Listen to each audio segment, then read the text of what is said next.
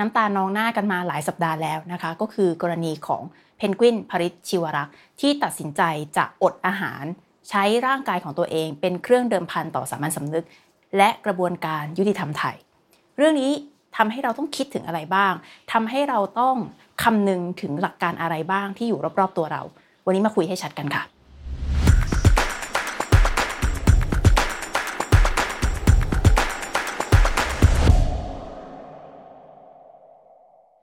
เปิดประเด็นที่ว่าตอนนี้การอดอาหารของเพนกวินไปถึงไหนแล้วเกิดจากอะไรนะคะไล่เรียงกันแบบสั้นๆสำหรับคนที่อาจจะเพิ่งมาติดตามตอนที่มีการอดอาหารประท้วงเรียบร้อยแล้วนะคะเพนกวินเป็นหนึ่งในผู้ขึ้นปราศัยในหลายเวทีที่เกิดขึ้นในปีที่แล้วที่เรียกร้องการปฏิรูปสถาบันกษัตริย์โดนไปหลายข้อหาไม่ว่าจะเป็น116ฝ่าฝืนพรกฉุกเฉินที่หนักหนาที่สุดก็คือ112หรือว่ากฎหมายหมิ่นพระบรมเดชานุภาพนั่นเองนะคะและด้วยข้อหาละเมิดกฎหมาย112ทำให้เพนกวินไม่ได้รับอนุญาตปล่อยตัวชั่วคราวไม่ได้รับสิทธิให้ประกันตัวนั่นเองนะคะย้ำอีกครั้งจนถึงวันนี้เพนกวินติดคุกมาแล้วหลาย10วันเกินกว่า1เดือนเข้าสู่เดือนที่2แล้วทั้งที่คดียังไม่มีคำพิพากษาเกิดขึ้นผู้ที่ตกเป็นผู้ต้องหาตามหลักสากลทั่วโลกก็คือผู้ที่ยังบริสุทธิ์ยังเป็นผู้บริสุทธิ์จนกว่าจะมีคำพิพากษาว่าผิดถึงจะเป็นผู้กระทำความผิดตามกฎหมายแต่ผู้ที่ยังเป็นผู้บริสุทธิ์นี้แหละไม่ใช่แค่เพนกวินอย่างเดียวไม่ใช่เพนกวินคนเดียวแต่ว่ายังมีอีกหลายคนที่เป็นผู้ที่ขึ้นปราศัยทำกิจกรรมการเมืองและโดนข้อหา112ไม่ได้รับสิทธิในการประกันตัวเช่นเดียวกันเรื่องแรกที่อยากจะคุยให้ชัดคือเรื่องนี้แหละค่ะสิทธิในการประกันตัวสิทธิในการประกันตัวคืออะไรง่ายๆค่ะระบบยุติธรรมมีกฎหมายอยู่คุณถูกกล่าวหาว่าทำผิดกฎหมายมีคนไปแจ้งความหรือมีตำรวจมาจับคุณเข้าไปมอบตัวเข้าสู่กระบวนการยุติธรรมมีทนายไปช่วยดูแลปกป้องสิทธิของคุณระหว่างถูกดำเนินการตามกฎหมายเมื่อเข้าสู่กระบวนการยุติธรรมแล้วศาลก็จะพิจารณาว่าคุณจะต้องถูกคุมขังไว้ในระหว่างการพิจารณาคดีซึ่งโดยปกติแล้วกินระยะเวลาเป็นปีๆหรือว่าคุณจะสามารถได้สิทธิ์ในการประกันตัวออกมาอยู่ในโลกปกติในระหว่างสู้คดีจนกว่าจะมีคำพิพากษาออกมาถ้าคุณผิดคุณก็ติดคุกถ้าคุณไม่ผิดคุณก็กลับมาใช้ชีวิตตามปกติตามหลักของกระบวนการยุติธรรมไทยการปล่อยตัวชั่วคราวหรือการให้ผู้ต้องหาประกันตัวเป็นสิ่งพึงกระทำเป็น default ค่ะก็คือจะต้องปล่อยตัวเสมอยกเว้นดังต่อไปนี้สิ่งที่ยกเว้นเนี่ยบัญญัติอยู่ในปวิอาญานะหรือว่าประมวลกฎหมายวิธีพิจารณาความอาญามาตราที่108/1นะคะระบุไว้แบบนี้ค่ะว่าการสั่งไม่ให้ปล่อยตัวชั่วคราวจะกระทำได้ต่อเมื่อมีเหตุดังต่อไปนี้5ข้อนี้มีอะไรบ้าง 1. ผู้ต้องหาหรือจำเลยจะหลบหนี 2. ผู้ต้องหาหรือจำเลยจะไปยุ่งเหยิงกับพยานหลักฐานอันนี้เป็นภาษากฎหมายเรียกง่ายๆก็คือว่าถ้าเกิดว่าไม่อยู่ในคุกเนี่ยเดี๋ยวจะไปข่มขู่พยานให้กลัวไม่กล้ามาให้การตัวเองหรือว่าไปซุกซ่อนทำลายหลักฐานอะไรแบบนี้เขาเรียกว่าไปยุ่งเหยิงกับพยานหลักฐานข้อ3ก็คือผู้ต้องหาหรือจำเลยจะไปก่อเหตุอันตรายประการอื่นคล้ายๆกับว่าคุณโดนจับข้อหาฆ่าข่มขืนถ้าปล่อยออกไปเกรงว่าคนนี้เนี่ยเดี๋ยวจะไปฆ่าข่มขืนคนอื่นอีกเป็นลักษณะนั้นนะคะก็คือข้อยกเว้นว่าไม่ให้ประกันเพราะว่ากลัวไปก่อเหตุอันตรายอื่นๆข้อที่4ผู้ร้องขอประกันหรือหลักประกันไม่น่าเชื่อถือนะคะข้อที่5ก็คือการปล่อยตัวชั่วคราวจะเป็นอุปสรรคหรือก่อให้เกิดความเสียหายต่อการสอบสวนของเจ้าพนักงานหรือการดำเนินคดีในศาลกูว่าจะไปล็อบบี้ติดสินบนคนนั้นคนนี้เพื่อที่จะให้ตัวเองรอดจากคดีเป็นต้นนะคะ5ข้อนี้ถามว่าเพนกวินและเพื่อนๆที่เป็นผู้ที่ตกเป็นผู้ต้องหาคดี112ตกอยู่ใน5ข้อนี้ไหมเรื่องนี้เป็นดุลพินิจของศาลเกลียดคำนี้ดุลพินิจของศาลมักจะมีดุลพินิจต่อผู้ต้องหาคดี112แบบนี้ค่ะไม่ให้ประกันเพราะว่ากลัวว่าจะไปก่อเหตุซ้ำเดิมหมายความว่าอะไรคะพูดง่ายๆกลัวว่าออกไปแล้วไปปราศัยวิพากษ์วิจารณ์แล้วก็เรียกร้องการปฏิรูปสถาบันพระมหากษัตริย์อีกพอพูดแบบนี้ปุ๊บทุกคนก็จะบอกว่าก็ถูกต้องแล้วไงเพนกวินติดคุกออกจากคุกมาก็ตั้งหลายรอบศาลอุตส่าห์ให้ประกันแล้วในรอบแรกก็ยังจะออกมาทำผิดซ้ำเดิมอีกครั้งนี้ไม่ได้รับการประกันก็สมควรแล้วเอาใหม่นะคะเอาให้ชัดค่ะ สิทธิการประกันตัวเป็นของผู้ต้องหาทุกคนการที่บอกว่ากลัวจะไปกระทำผิดซ้ำเดิมอีกเนี่ยมันขัดต่อหลักสากลทางกฎหมายอยู่ข้อหนึ่งคืออะไรคะชอบพูดไปแล้วเมื่อกี้ทั่วโลกรวมถึงประเทศไทยหลักการมันเป็นแบบนี้นะคะจำเลยผู้ต้องหาทุกคนจะได้รับการสันนิษฐานว่าเป็นผู้บริสุทธิ์จนกว่าจะมีคำพิพากษาออกมาว่าเขาผิดระหว่างถูกจับจนกว่าจะไปถึงวันที่มีคำพิพากษามักจะกินเวลา1ปี2ปี3ปีบางครั้งยาวนานเป็น10ปีถ้าเกิดมีการอุทธรณ์ฎีกากันต่อจนกว่าจะมีคำพิพากษาว่าเขาผิดเขาคือผู้บริสุทธิ์แต่ศาลบอกว่าออกไปอย่าไปทำผิดซ้ำเดิมหมายความว่าอะไรคะหมายความว่าคุณสันนิษฐานไปแล้วว่าเขาทำผิดทั้งที่ยังไม่มีคำพิพากษาออกมาถ้าอย่างนั้นมีคำพิพากษาทำไมคะไม่ต้องมีเพราะว่าในจิตใจคุณได้พิพากษาเพนกวินและเพื่อนไปแล้วว่ากระทำผิดทั้งที่คำพิพากษานั้นคุณยังไม่ได้เขียนออกมาเลยนะคะเพราะฉะนั้นเรื่องนี้ที่ฟังดูเหมือนกับจะเป็นเรื่องสมเหตุสมผลจึงไม่ถูกต่อหลักกฎหมายและหลักสิทธิมนุษยชนสากลด้วยประการทั้งปวงยังไม่ต้องพูดถึงว่าเหตุที่บอกว่าเป็นการกระทำผิดซ้ำนั้นถ้าพูดกันถึงหลักถึงแก่นสารแล้วนี่ไม่ใช่การฆ่าข่มขืนนะคะนี่ไม่ใช่การวางเพลิงเผาบ้านนี่คือการใช้สิทธิเสรีภาพในการแสดงความคิดเห็นสิทธิเสรีภาพในการแสดงความคิดเห็นนี้ไปเข้า112หรือไม่กลายเป็นการอาฆาตมาตร้ายพระมหากษัตริย์พระบรมวงศานุวงศ์ชั้นสูงหรือไม่ก็เป็นสิ่งที่ศาลจะต้องพิจารณาและออกคำพิพากษาออกมาแต่ในแก่นแท้สาระของพฤติการที่ก่อให้เกิดคดีนี้จะบอกว่ามันเป็นพฤติการที่ร้ายแรงหรือเปล่าศาลบอกว่าพฤติการเหล่านี้ร้ายแรงโทษหนักเลยไม่ให้ประกันตัวพฤติการร้ายแรงในคดี112คืออะไรคะแต่ละคนที่ติดคุกคุณสมยศพฤกษาเกษมสุขเป็นบรรณาธิการหนังสือเป็นพฤติการร้ายแรงอากงส่ง SMS ซึ่งอากงบอกว่าชีวิตนี้ไม่รู้เลยว่าการส่ง SMS คืออะไรตายในคุกส่ง SMS เป็นพฤติการร้ายแรงคุณพรทิพย์มั่นคงเล่นละครเวทีเจ้าสาวหมาป่าเป็นพฤติการร้ายแรงหรือเปล่าสิ่งนี้คือพฤติการที่ทำให้พวกเขาติดคุกในคดี112ที่พูดไปทั้งหมดนี้พวกเขามีคำพิพากษาแล้วนะคะติดคุกก่อนที่จะมีคำพิพากษาก็ติดคุกติดทันทีที่มีข้อกล่าวหาเกิดขึ้นโดยไม่ได้รับสิทธิในการประกันตัวและสิ่งนี้กำลังเกิดขึ้นกับเพนกวินและเพื่อนของเขาเพราะฉะนั้นการขอให้ได้สิทธิประกันตัวมันไม่ใช่การขออะไรที่เกินเลยค่ะมันคือการขอให้ศาลกระทำตามกฎหมายที่ตัวเองถืออยู่กระทำตามหลักการจรรยาบรรณแห่งวิชาชีพของตัวเองว่าถ้ามันไม่เข้า5ข้อนี้คุณก็อย่าไปใช้ดุลพินิจตีความว่ามันเข้าเลยใช้หลักกฎหมายหลักสิทธิมนุษยชนสากลและหลักสามัญสำนึกแห่งความเป็นมนุษย์ว่าจำเลยผู้ต้องหา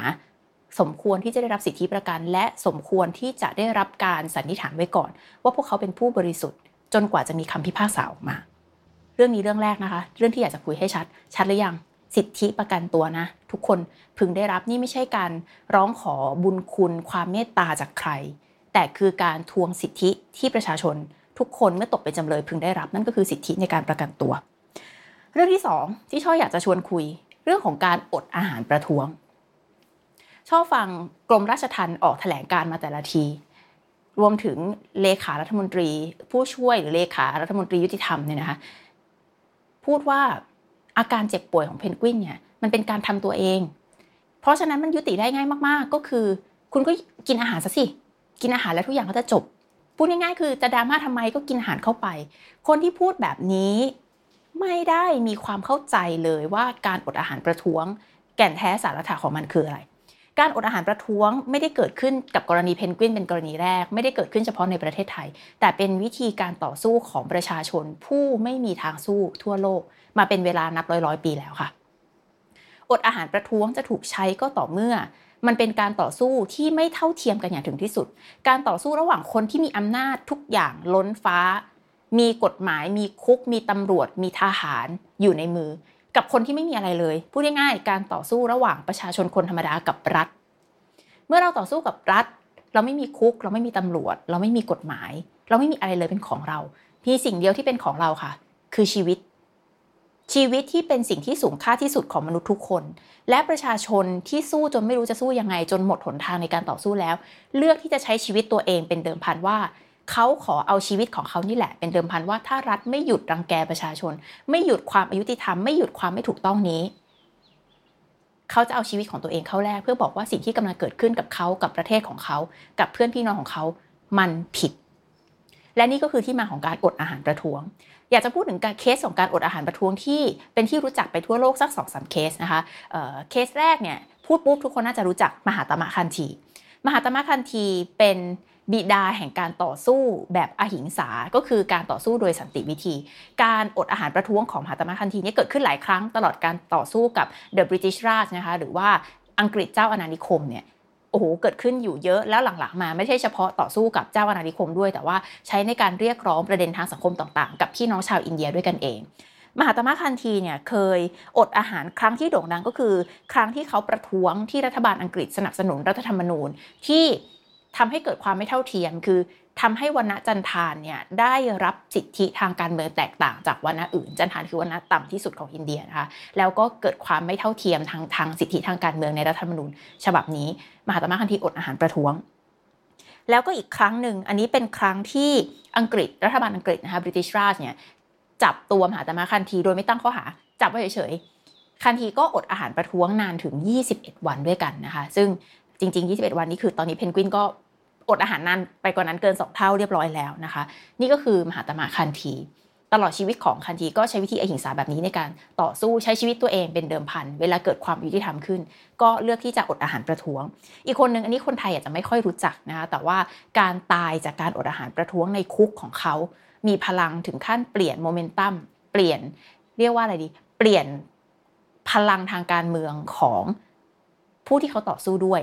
คนนี้ก็คือบ๊อบบี้แซนส์เป็นสมาชิก IRA นะคะเป็นกองกำลังสาธารณรัฐไอร์แลนด์ที่ต่อสู้กับรัฐบาลอังกฤษบ๊อบบี้แซนส์เนี่ยถูกจับนะคะด้วยข้อหาพกอาวุธแล้วก็เข้าไปในคุกพร้อมกับสมาชิก IRA เนี่ยอีกหลายคนแล้วรัฐบาลอังกฤษปฏิเสธไม่ให้สถานะนักโทษการเมืองกับสมาชิก IRA กลุ่มนี้บ๊อบบี้แซนส์อดอาหารประท้วงเรื่องนี้ค่ะว่าทำไมเขาถึงไม่ได้รับสถานะนักโทษการเมืองแล้วถูกปฏิบัติอย่างโหดร้ายทารุณในคุกเหมือนกับอาชญากรอื่นๆทั้งที่เขาไม่ได้เป็นอาชญากรเขาเป็นสมาชิก IRA พูดง่ายๆเขาเป็นนักโทษการเมืองค่ะเขาถูกจับเพราะว่าเห็นต่างจากรัฐนะคะสุดท้ายแล้วแซนส์ตายนะคะแซนส์ตายในคุกหลังจากอดอาหารไป66วันนะคะโคม่าอยู่48ชั่วโมงแล้วเขาก็ตายวันที่5พฤษภาคมปีนี้ครบรอบ40ปีการตายของแซนส์ในคุกพอดีนะคะช่วงเวลานี้ของปีพอดีแล้วการตายของเขาทำให้เกิดความเห็นอกเห็นใจต่อกองทัพ IRA อย่างมหาศาลแล้วทำให้เกิดการต่อสู้ที่เป็นช่วงเวลาที่นองเลือดที่สุดระหว่าง IRA กับรัฐบาลอังกฤษนะคะเพราะว่าคนเห็นใจว่าแซนส์ยอมเสียสละตัวเองตายในคุกเพื่อประท้วงต่อความยุติธรรมที่เกิดขึ้นกับพวกเขานี่ก็คือบ๊อบบี้แซนส์อีกคนนึงอันนี้โอ้โหเป็นเคสที่เกิดขึ้นในสถานการณ์ปัจจุบันเลยอเล็กเซย์ นาวาลนีนะคะเป็นผู้นำฝ่ายค้านของรัสเซียและเป็นผู้ที่กล้าวิพากษ์วิจารณ์วลาดิเมียร์ปูตินประธานาธิบดีรัสเซียคนปัจจุบันเขาเคยถูกวางยาพิษจนบาดเจ็บสาหัสมาแล้วรอบหนึ่งนะคะพอเขายังชั่วจากการถูกวางยาก็กลับไปที่รัสเซียลงถึงพื้นรัสเซียปุ๊บก็โดนจับรวบเข้าคุกทันทีแล้วตอนที่อยู่ในคุกเนี่ยเขามีอาการปวดหลังรุนแรงแล้วก็แขนขาชาก็เรียกร้องว่าขอหาหมอให้หมอเข้ามาดูอาการเรือนจำปฏิเสธไม่ให้หมอเข้าไปดูอาการนาวานีเลือกที่จะอดอาหารประท้วงความอายุติธรรมที่เขาได้รับในเรือนจ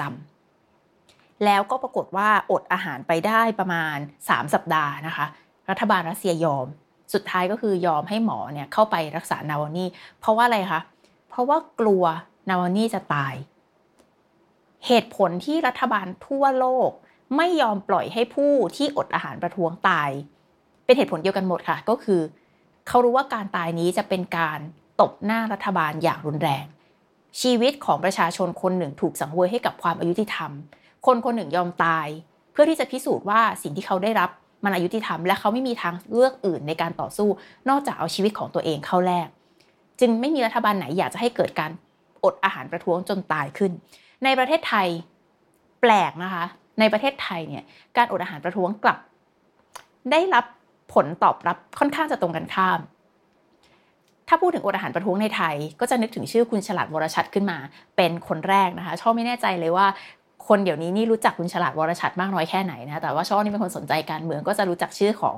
ฉลาดวรชัดเป็นเจ้าประจำในการอดอาหารประท้วงมาตั้งแต่สมัยรัฐบาลสุจินดาคาประยูรจนมาถึงรัฐบาลประยุทธ์จันทร์โอชานะคะเพื่อต่อต้านรัฐบาลเผด็จการแต่การอดอาหารประท้วงของคุณฉลาดวรชัดไม่เคยได้รับเสียงตอบรับไม่ใช่จากรัฐบาลอย่างเดียวนะคะประชาชนเองก็มองว่าอุ๊ยหิวแสงอ่ะเป็นคนที่เรียกร้องความสนใจเหรอแกเป็นใครทำไมอยู่ดีๆมาอดอาหารประท้วงอดอาหารไปทำไมเป็นคนบ้าหรือเปล่าคุณฉลาดอดอาหารประท้วงรัฐบาลประยุทธ์จันทร์โอชาเนี่ยครั้งสุดท้ายเนี่ยเป็นเวลานาน40กว่าวันสุดท้ายก็ต้องยกเลิกไปเองเพราะว่าเหตุผลด้านสุขภาพอายุมากแล้วนะคะไม่สามารถที่จะอดอาหารต่อไปได้ก็เลยเลิกอดอาหารไปไม่มีใครสนใจสมณะดาวดินเป็นสมณะที่ปักหลักชุมนุมอยู่ที่หมู่บ้านทะลุฟ้าข้างทำเนียบรัฐบาลจนหมู่บ้านถูกทลายพระถูกจับศึกถูกตั้งข้อหาว่าเป็นพระปลอมสมณะดาวดินก็